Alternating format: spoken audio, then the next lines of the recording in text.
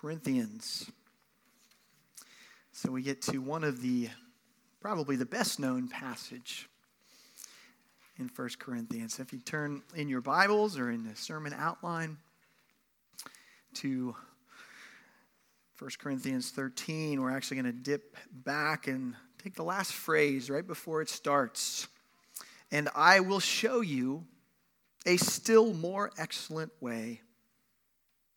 If I speak in the tongues of men and of angels, but have not love, I am a noisy gong or a clanging cymbal. And if I have prophetic powers and understand all mysteries and all knowledge, and if I have all faith so as to remove mountains, but have not love, I am nothing. If I give away all I have, and if I deliver up my body to be burned, but have not love, I gain nothing. Love is patient and kind. Love does not envy or boast. It is not arrogant or rude. It does not insist on its own way. It is not irritable or resentful. It does not rejoice in wrongdoing, but rejoices with the truth. Love bears all things, believes all things, hopes all things, endures all things. Love never ends. As for prophecies, they will pass away. As for tongues, they will cease. As for knowledge, it will pass away. For we know in part and we prophesy in part, but when the perfect comes, the partial will pass away. When I was a child, I spoke like a child. I thought like a child. I reasoned like a child. When I became a man, I gave up childish ways. For now, we see in a mirror dimly, but then face to face. Now I know in part, then I shall know fully, even as I have been fully known. So now, faith, hope, and love abide, these three, but the greatest of these is love. The grass withers and the flower falls, but the word of the Lord endures forever. Let's pray. Lord God, you are the great, almighty, eternal, and merciful God. Your word is a lamp unto our feet and a light to our path. Open and illuminate our minds that we may purely and perfectly understand your word and conform our lives to it, that in nothing may we be displeasing to your majesty through Jesus Christ our Lord. Amen.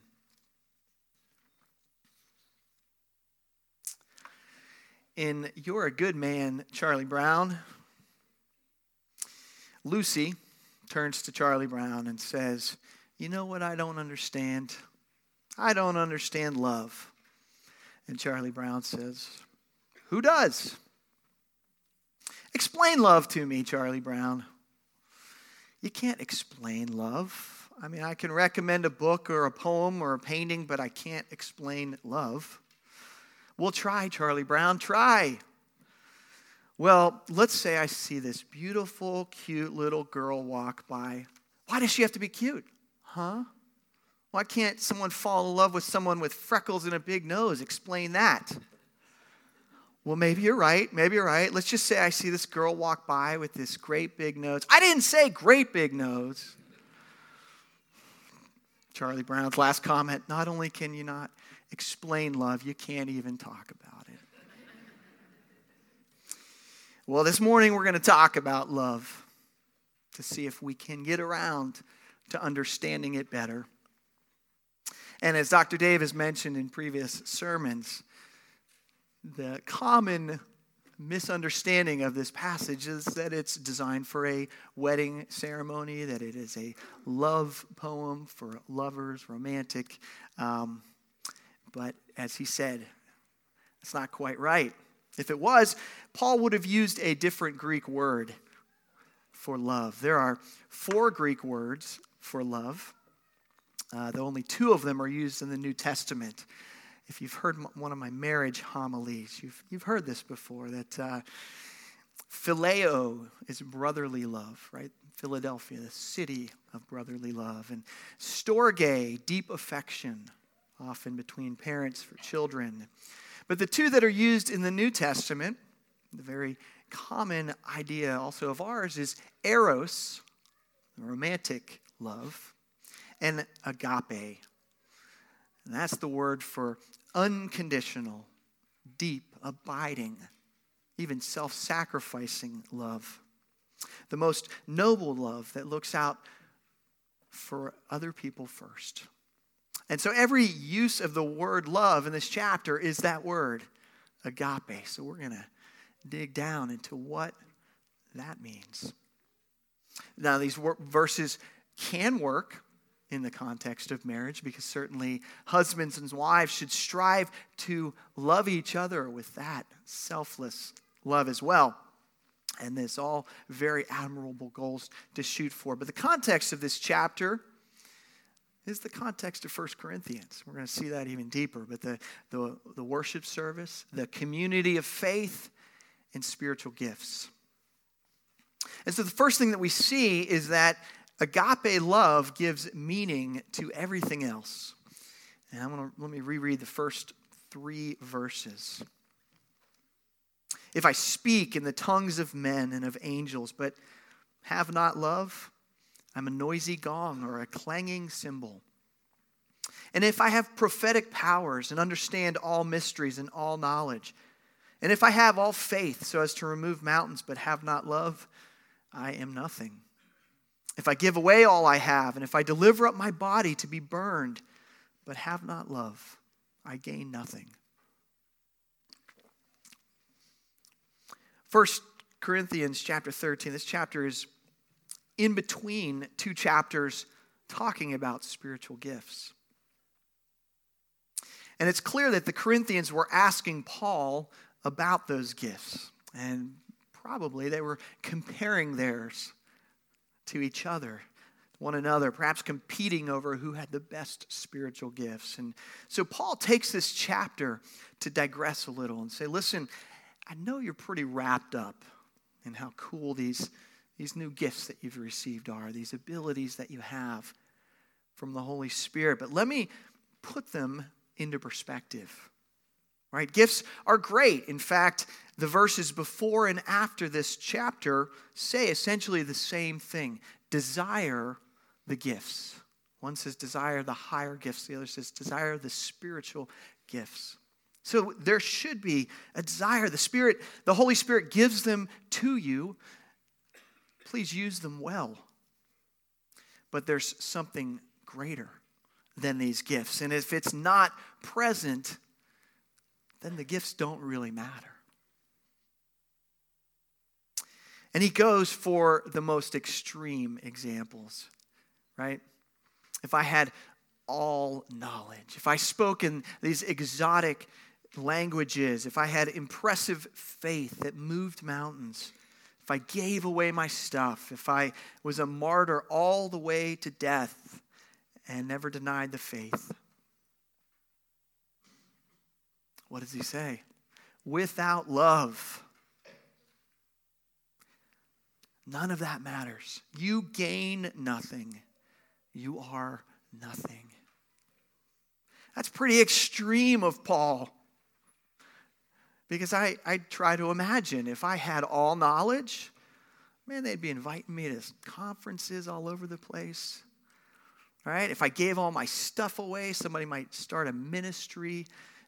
Just being inspired by that. I mean, if I had so much faith and brought spiritual revival, man, the Christian community would be impressed.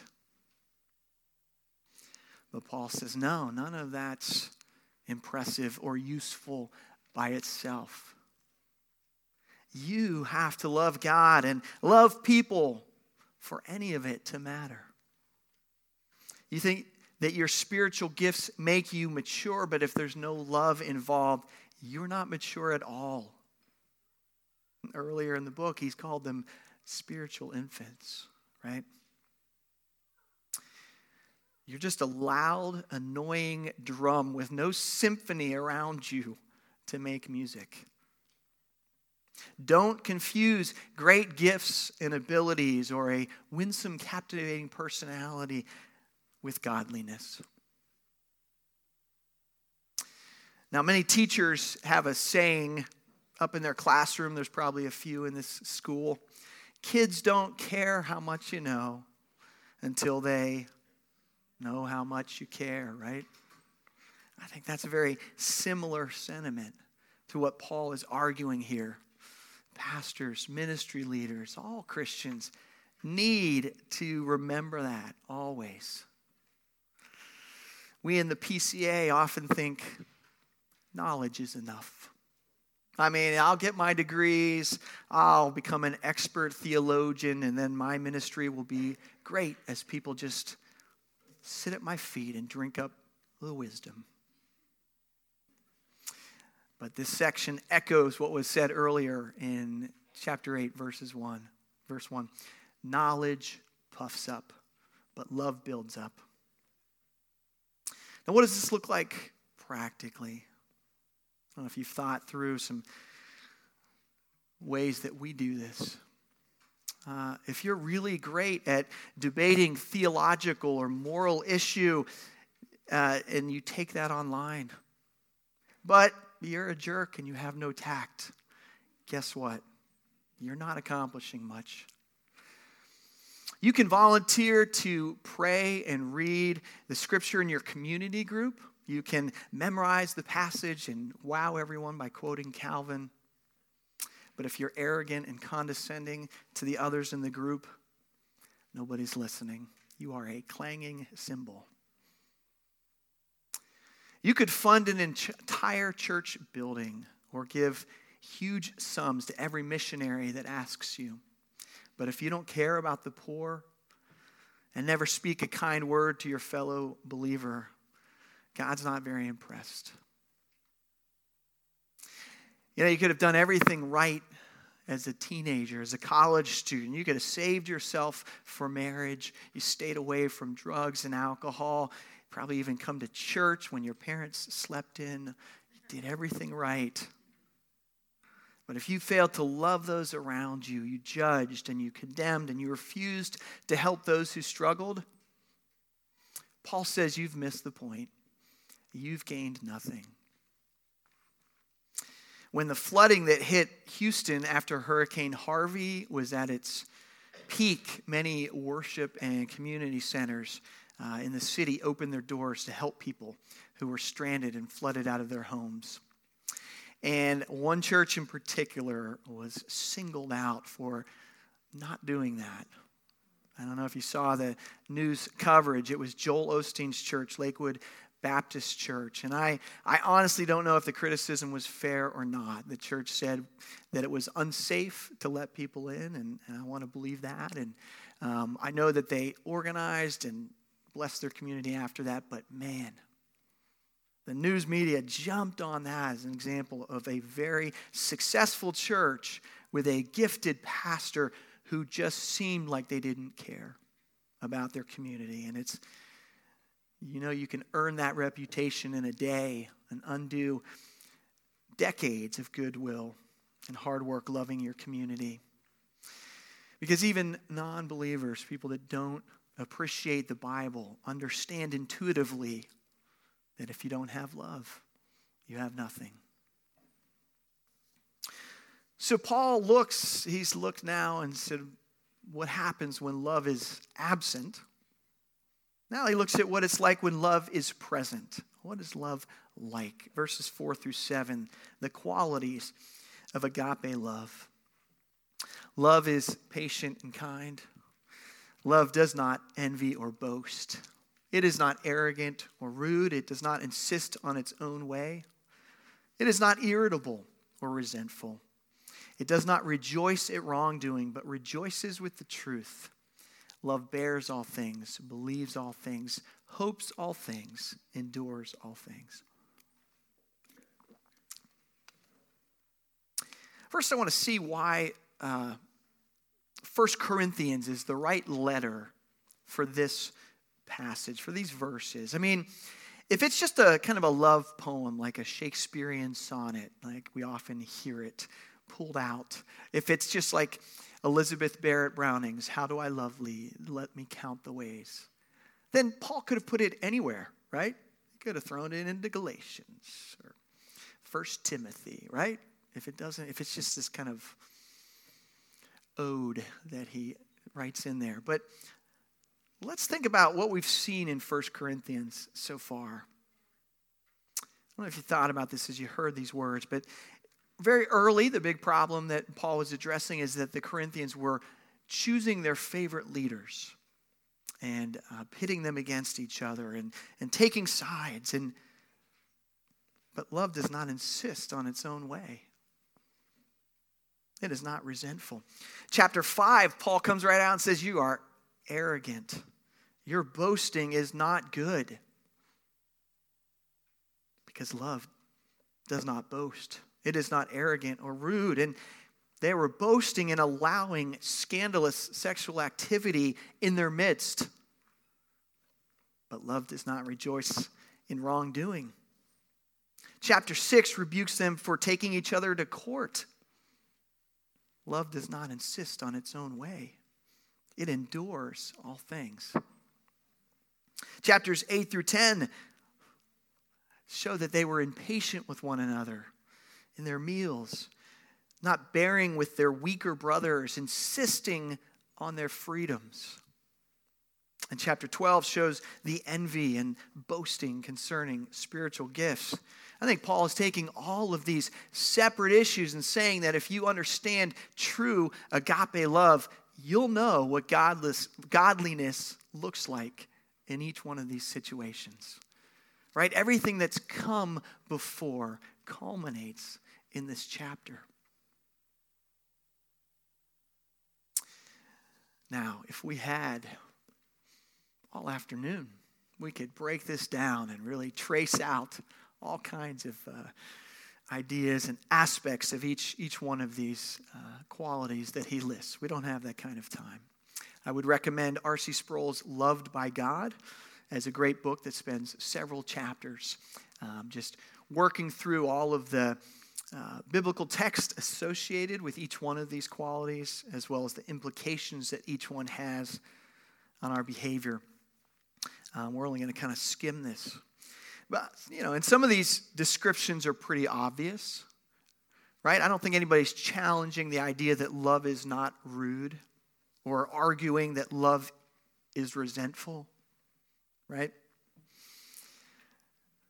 There are 7 positive and 8 negative qualities listed in these verses. But often, as you analyze them, many of them are two sides of the same coin, right? If you're patient, you're also not irritable. If you're kind, then you're not rude. And I think that a lot of these qualities, many, if not all, are summed up in the one phrase: love does not insist on its own way. Right? Because the love that seeks what is best for others, that loves the Lord first, but also knows to love your neighbor as yourself, that's the fulfillment of the royal law. Right? And all aspects of agape love then flow from that: kindness, humility, patience, truth.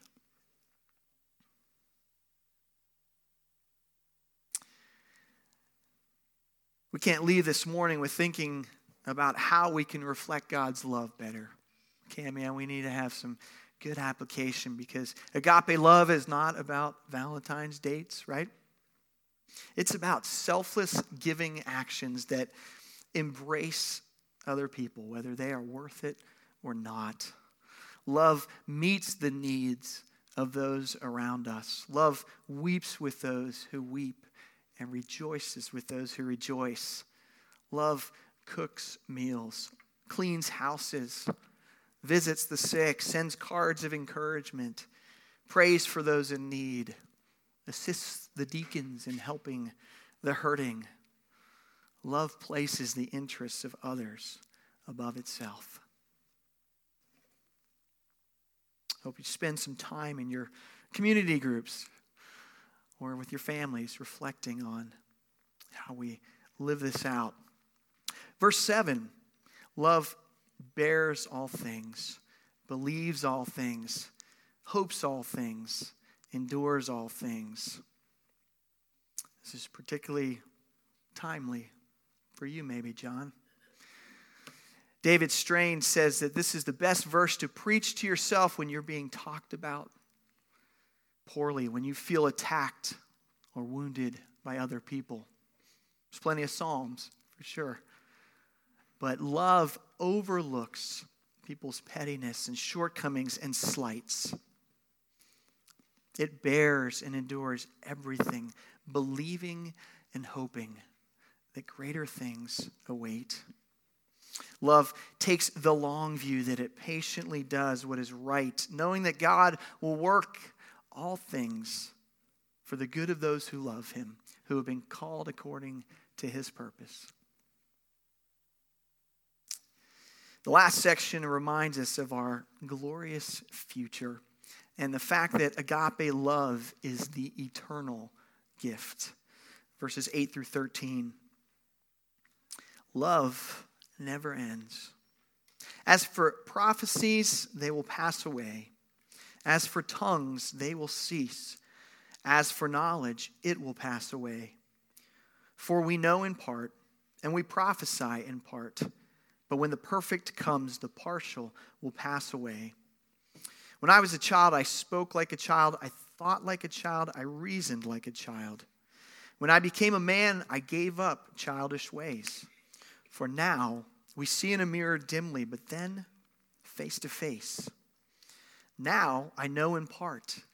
Then I shall know fully, even as I have been fully known. So now faith, hope, and love abide. These three, but the greatest of these is love. This section, on the one hand, is pretty easy to explain.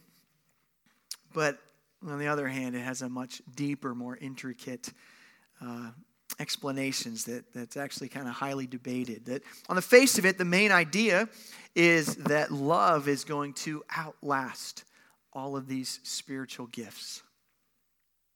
I hope you see that. It will endure into heaven when we will be able to understand in deep ways the things that we've only understood partially on earth. But verse 10 is hard to understand. When the perfect comes, the partial will pass away. Well, what's the perfect? It doesn't exactly define it. Because whatever it is, when it happens, these miraculous gifts that he's listed, the tongues, the prophecies, the words of knowledge will pass away. And so there's three options, three main things that theologians and commentators put forward, what the perfect could mean. The first one is the completion of the scriptures, also known as the closing of the canon, when the scriptures were finalized and spread, which obviously was after Paul wrote his letters. The second one would be the second coming, the final return of Christ. And the third one would be the death of the Christian, which brings them into glory.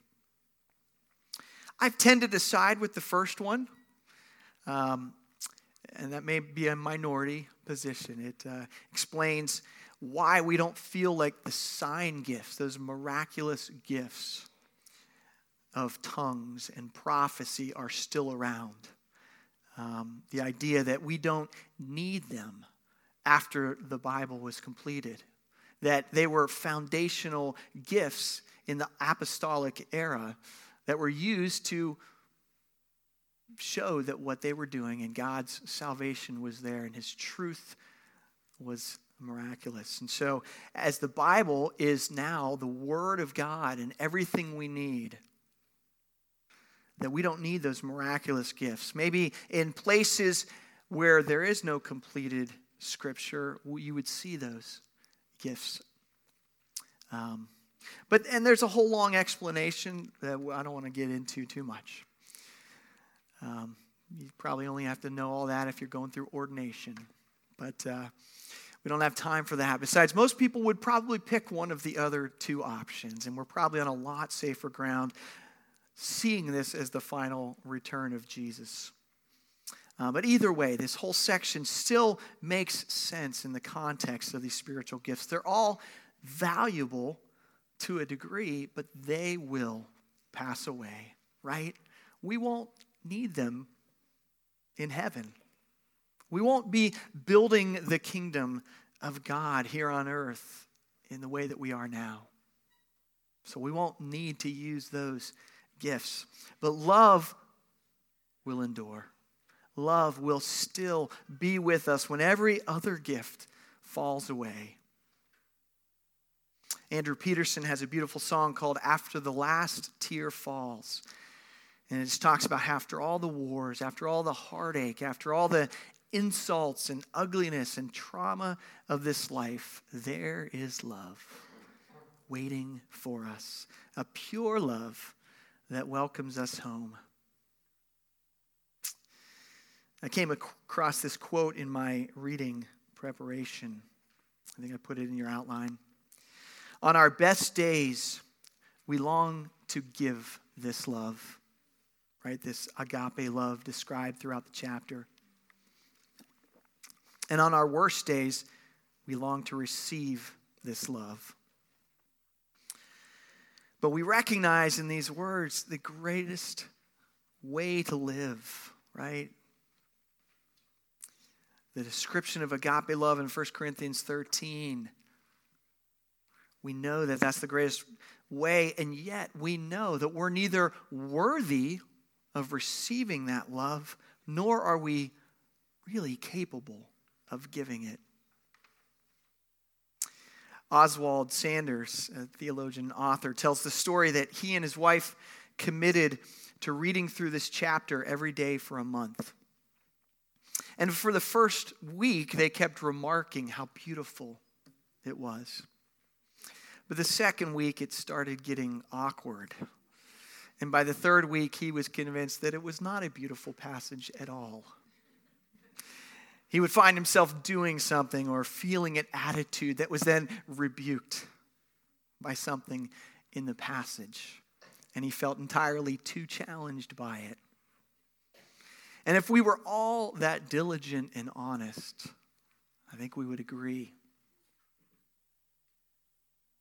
Now, sometimes we can read this passage. I don't know if you're like me. You read it and then you think, man, I know a couple people that really need to learn this, really need to get this down. Then you failed Bible Application 101 and need to remind yourself Michael Jackson, starting with the man in the mirror, right? And as we look at the standard of what agape love demands of us, we should be both humbled by how far short of it we fall, and then brought to deep repentance of not meeting God's standard. But thankfully, the Christian faith is built on grace, on the idea that we can't achieve the level of godliness that we need, that we'll never be worthy of God's love by our own efforts. That Christ is the embodiment of all agape love. The one who accomplished pure, self-sacrificing love in our place. To understand agape love, look to the cross. 1 John 3:1, see what kind of love the Father has given to us, that we should be called children of God. 1 John 4:7-11, we actually read this in our responsive reading, and this would be an amazing passage to meditate on, to take bits and pieces, just like 1 Corinthians 13. Beloved, let us love one another. For love is from God, and whoever loves has been born of God and knows God. That's stunning. To practice agape love, you have to be born of God and know God. Anyone who does not love does not know God, because God is love. In this, the love of God was made manifest among us, that God sent his only Son into the world so that we might live through him. in this is love, not that we have loved God, but that he loved us and sent his Son to be the propitiation for our sins. Beloved, if God so loved us, we also ought to love one another. Our source, our foundation for being able to love in a selfless way is that God loved us first. You and I will never get this passage right. We'll never be able to substitute our own name. Dave is patient and kind. You can't do that, right? Jesus keeps each one of these attributes perfectly. And we are credited with his righteousness in God's sight. I'll tell you what you can do. Christ in me is patient and kind. Christ in me does not envy or boast. Christ in me is not arrogant or rude. Christ in me does not insist on my own way. Christ in me is not irritable or resentful. Christ in me does not rejoice at wrongdoing, but rejoices with the truth. Christ in me bears, believes, hopes, and endures all things. And all who know that they fall far short of God's ideal of love, but that God himself is perfect love, and we can reflect that love because we are united to Christ, said, Amen. Take a few moments to pray to God, reflecting on this passage. And I'll close us. Thank you for our study of 1 Corinthians. Thank you for Paul's words in so many different situations, but thank you for him bringing it together in chapter 13 and helping us to see all things in the context of agape love that we know we can never accomplish on our own. That we are called to a standard that is so far beyond us, because it is a description of your pure, holy love. But we praise you that you lavish that love on your people. You choose people who are enemies, who naturally wanted nothing to do with you. And you change our hearts. You reconcile us to yourself through Christ. That Jesus accomplished that work on our behalf so that we could be called children of God, adopted into your family, loved for eternity. And reflecting on that, Lord, teach us to love our neighbors, our coworkers, our families, those in our church, our enemies. God, teach us what true agape love looks like. In Jesus' name, amen. Chapter 3, in verse 1 and 16. See what kind of love the Father has given to us, that we should be called children of God. And so we are. By this we know love, that he laid down his life for us, and we ought to lay down our lives for the brothers. Amen. Lunch is in the